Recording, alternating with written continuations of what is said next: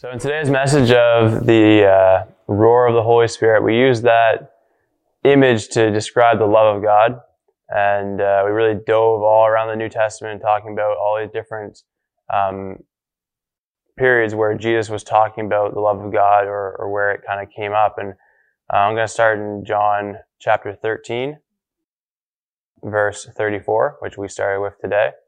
And it says, this is Jesus speaking, and he says, "So now I am giving you a new commandment. Love each other just as I have loved you. You should love one another.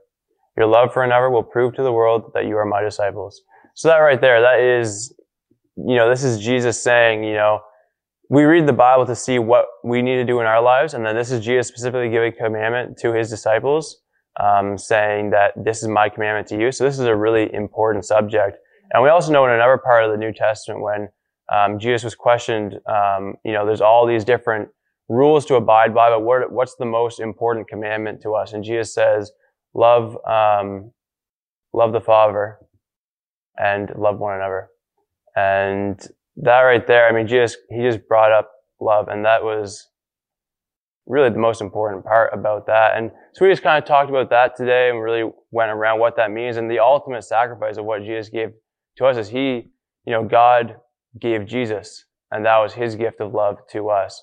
And that right there, it gives us a boldness because we know that Jesus died for us. Jesus died for me. And so I'm going to go live my life in that same manner, now taking that love and spreading it to other people. So that's kind of what we talked about today.